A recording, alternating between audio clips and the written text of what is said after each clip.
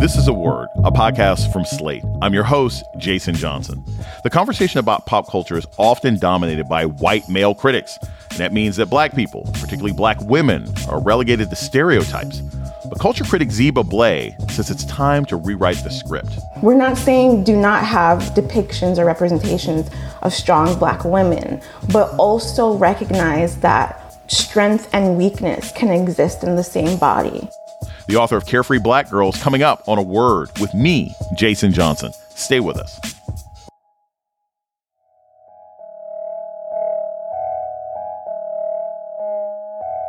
Welcome to A Word, a podcast about race and politics and everything else. I'm your host, Jason Johnson. Black artists shape so much of American popular culture, from music to television to filmmaking. But for too long, the people who write about it have been disproportionately white, male, and pretty much clueless about race.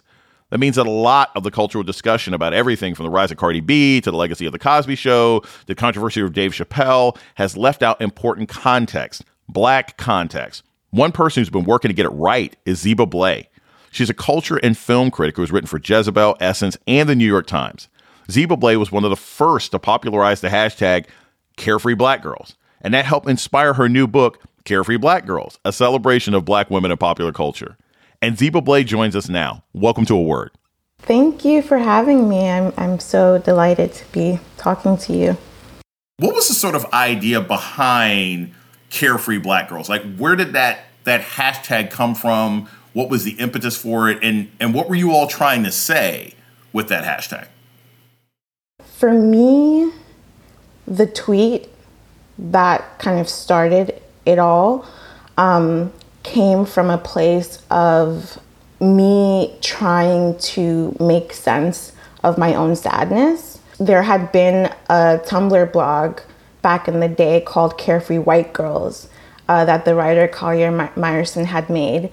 And it was like pictures of Taylor Swift, frolicking in a field, and white girls in flower crowns. And it was this like really interesting sort of highlight of how these images of white women living their best lives are so ubiquitous.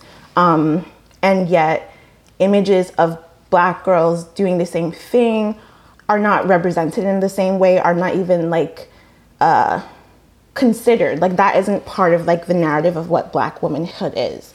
So I think that's where that impetus for me came from, was an answer to that concept. But then it became like a whole other thing, In your book, you talk about battles with depression. You talk about like gaining weight, losing weight, and those sorts of struggles. And when I saw hashtags like, Carefree Black Girls or Black Boy Joy, which is one that sort of came out a couple of years ago, there was a part of me that was like, oh my gosh, this is good. Because again, it's images of carefree black kids and everything else like that. But it also sometimes can feel like pressure, because when you don't feel that way, when you do feel weighed down by the world, when you are living under an administration where the president's like, basically, I hate black people and it's open season on them, like, that can be a challenge in and of itself. How did you find this balance between what may have been your personal emotional struggles and this desire to be like, but no, we do have to celebrate. We got to publicly celebrate because so much of our joy is taken from us.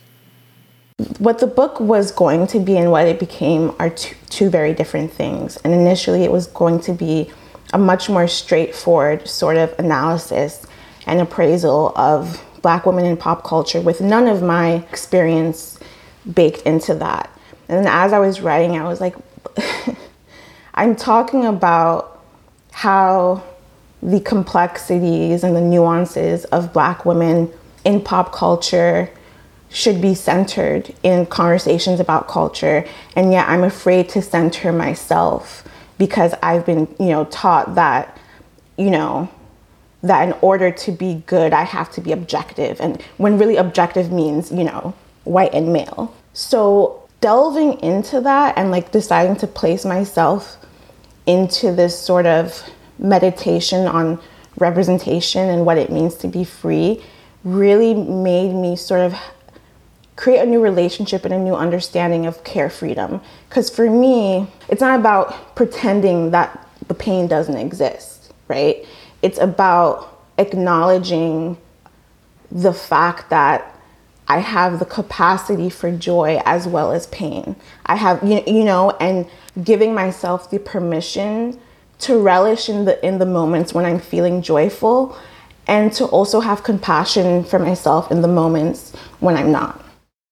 And I think about that. I like what you just said there about compassion when the moments that you are, because I always think about the, carefree black girl, black boy joy, all these sorts of things are also put out sort of in contrast to this idea of the strong black woman, the strong black woman. If I'm understanding you correctly, it's more about this idea that like our entire lives don't have to be dedicated to whatever outsider's struggle they want to impart upon us. That we can sometimes just laugh, that we can just have a damn good time, that we can be ratchet and respectful, we can be profane and profound. That's how I saw it. Does that sort of make sense? Yeah, and you just mentioned the sort of strong black woman trope. I have a chapter in the book about that sort of archetype. For me, it's like black women, there are strong black women. We're not saying do not have depictions or representations of strong black women, but also recognize that strength and weakness can exist in the same body, the same as joy and pain can exist in the same body. And being able to recognize and name that nuance of experience is, I think, what's often lacking in conversations about black images. And so that was really something that I really wanted to explore and like grapple with.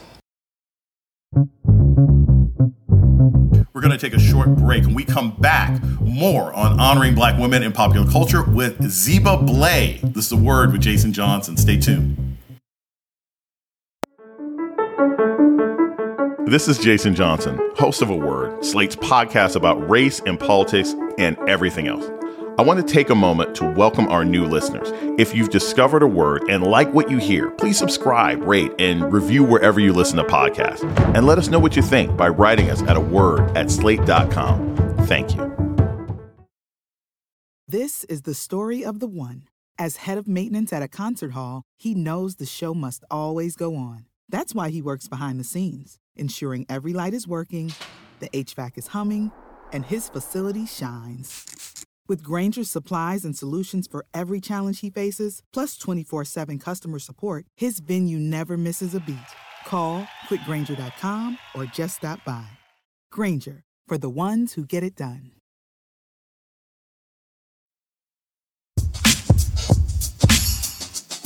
You're listening to A Word with Jason Johnson. Today we're talking about pop culture with writer Zeba Blay. Her new book is Carefree Black Girls, a celebration of black women and popular culture. You've weighed in on the controversy surrounding the new movie, The Harder They Fall, on Netflix. Now look, this movie is great, and it's like a who's who of black actors. You got Regina King, Lakeith Stanfield, Idris Elba, but some people were really irritated about the casting of actress Zazie Beetz as Stagecoach Mary. Here's a clip of her with her co-star, Jonathan Majors.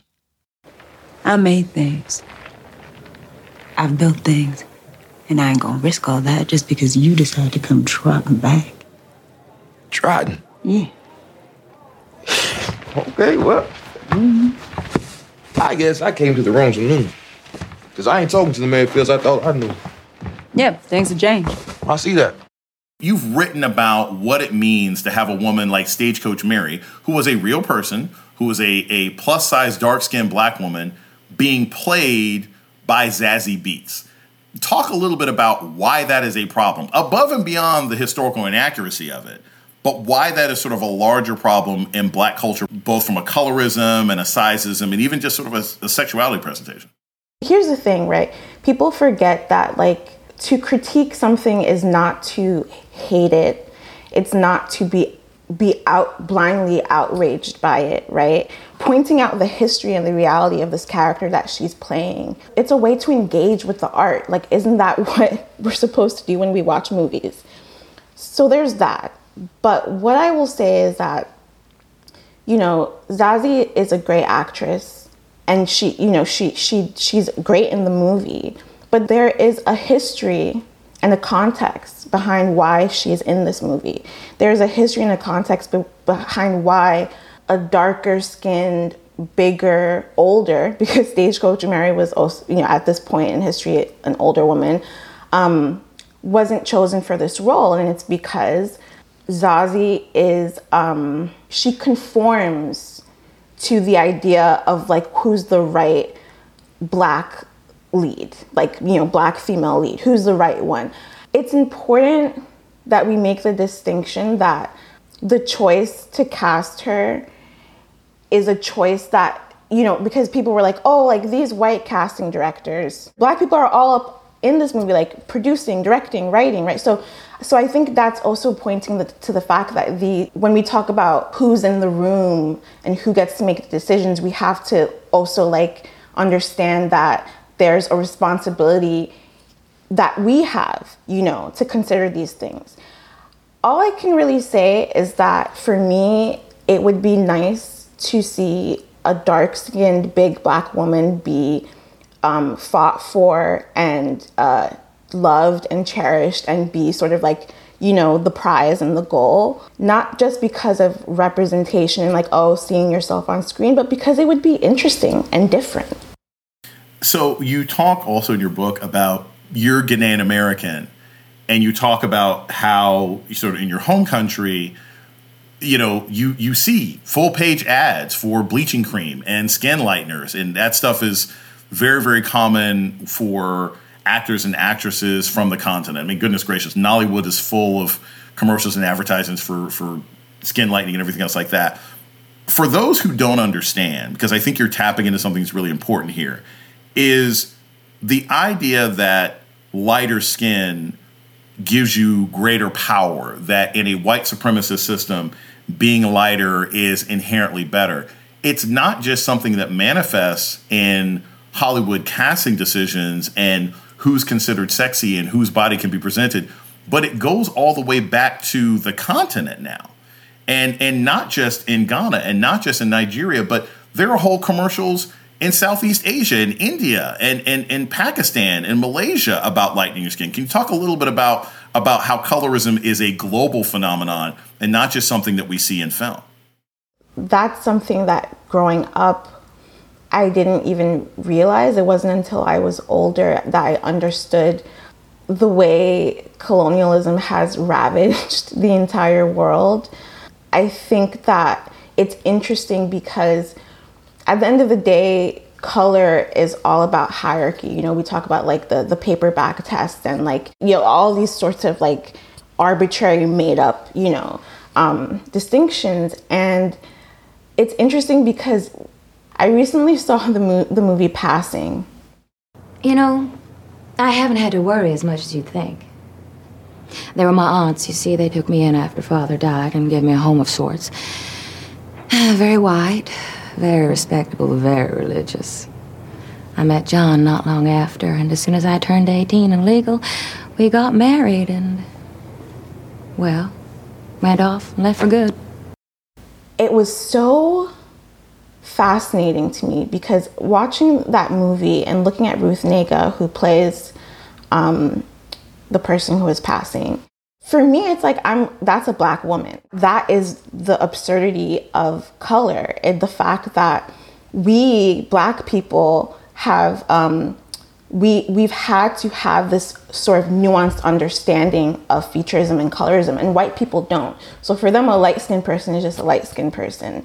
To us, there's layers to it. And I say that because I was recently having a conversation with one of my friends who's South Asian, and she said like there's that same sort of like phenomenon in her culture, right? Where there's also this understanding of the distinctions between this type of coloring and that type of coloring. And I don't know, I say all that to say it's just like, it's interesting how so many people of color, we all have this sort of shared experience in a way, even though it's in different contexts, and white people don't know anything about it. Like, that is what's so interesting to me.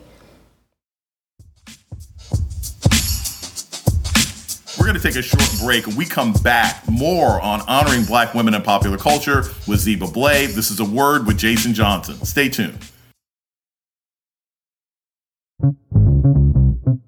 You're listening to A Word with Jason Johnson. Today we're talking about uplifting Black women in popular culture with Zeba Blay. So, Zeba, this is something that has been on everybody's lips for weeks now.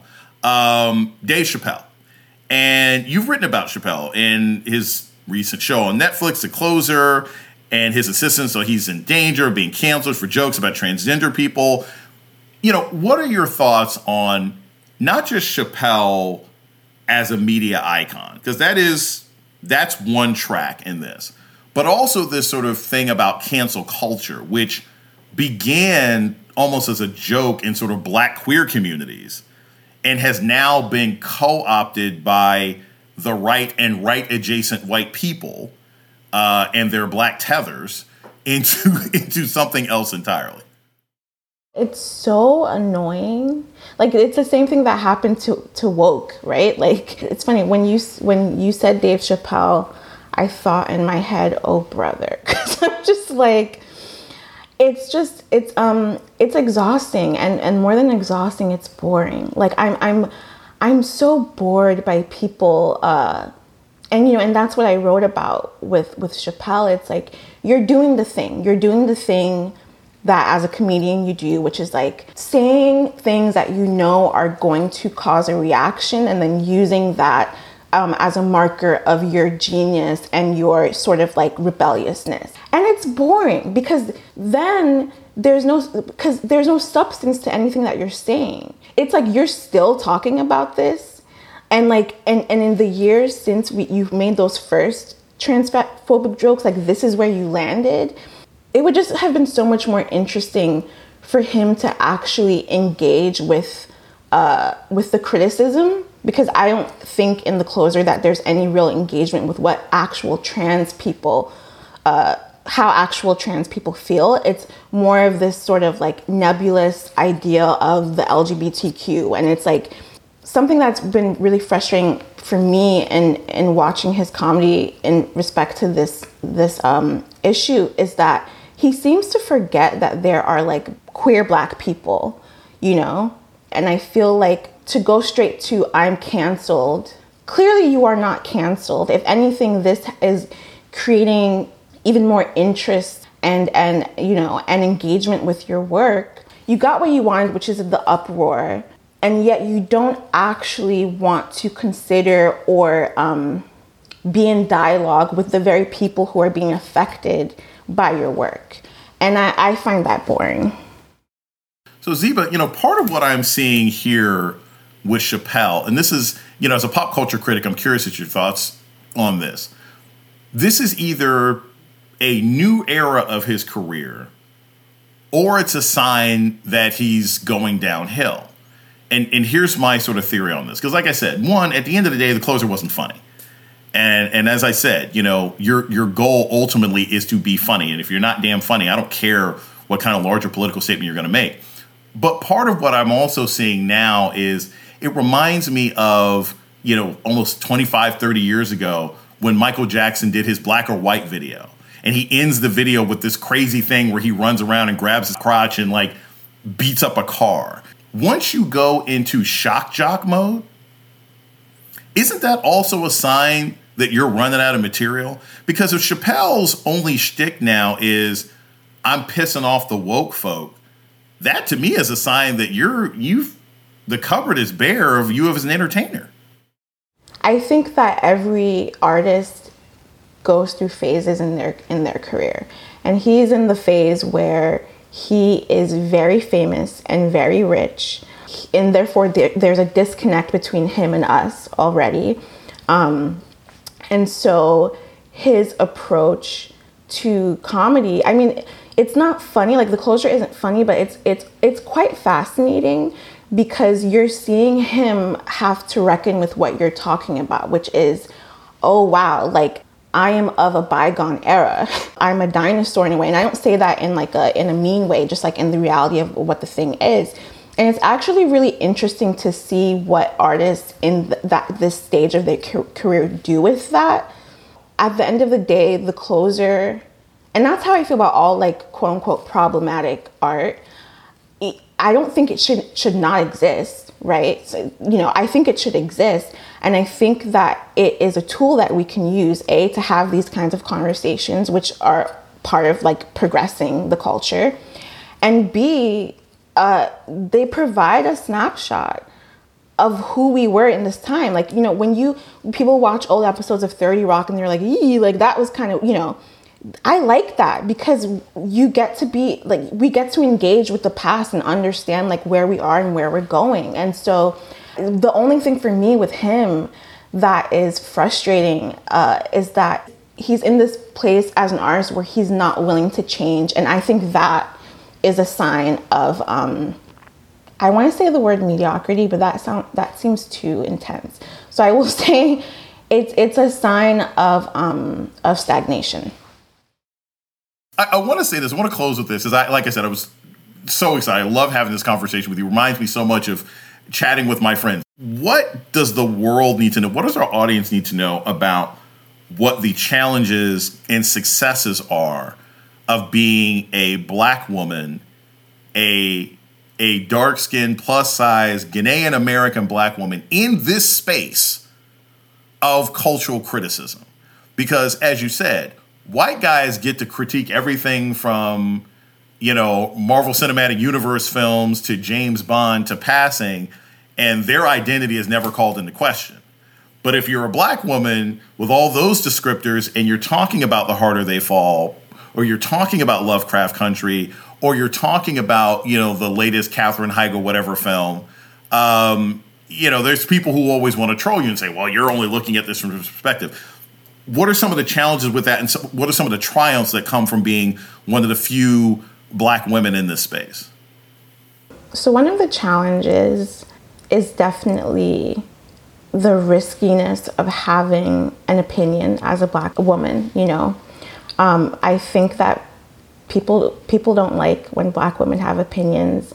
We have opinions and suddenly we're being aggressive, or we need to like have receipts on receipts to like prove our expertise and our understanding of what we're talking about. For me, just as someone who's written online for the last, over a decade, being constantly, subject to harassment and, long emails, like, the Dave Chappelle thing. I got like 20 emails from who I'm 100% sure were white men, just like going, and I'm like, do you really think I'm going to sit here and read all of this? The entitlement that you have to my time and my energy when I said what I said is so, that can be really challenging, because as I was coming up as a writer, I was constantly made to feel that, if I'm writing about a film, I should not consider or bring any of who I am to my appraisal of that film, which to me is so absurd, because we bring who we are to every piece of art that we experience. You're supposed to. Like, that is literally the point. What you're really saying is you don't care about my experience and where I sit in the culture. So that's definitely a challenge. But I will say, when I first started out, I felt like the only one, but now there are so many amazing Black women writing cultural criticism, writing film criticism. And I'm grateful that we exist, and we're all existing at the same moment. I mean, my book came out a week after Cecily Bowen's book, Bad Fat Black Girl. And her book came out like a week after Sometimes I Trip on How Happy We Could Be by Nicole Perkins. And it's like, wow, like we all exist at the same time. We're in conversation with one another. That makes me really happy, because I think a lot of times in media, there's this idea that there can only ever be one at a time. But it's like, actually, no, like we need a wider breadth of like opinions and experiences, because as you said, with all of those descriptors, I have a very specific experience. And I think that is the value, and that is what I bring every time I sit down to write. And I think it's important to honor that, Ziba Blay is a culture and film critic. Her book, Carefree Black Girls, is out now. Thank you so much for joining me today. I really, really enjoyed this conversation. Thank you so much. And that's a word for this week.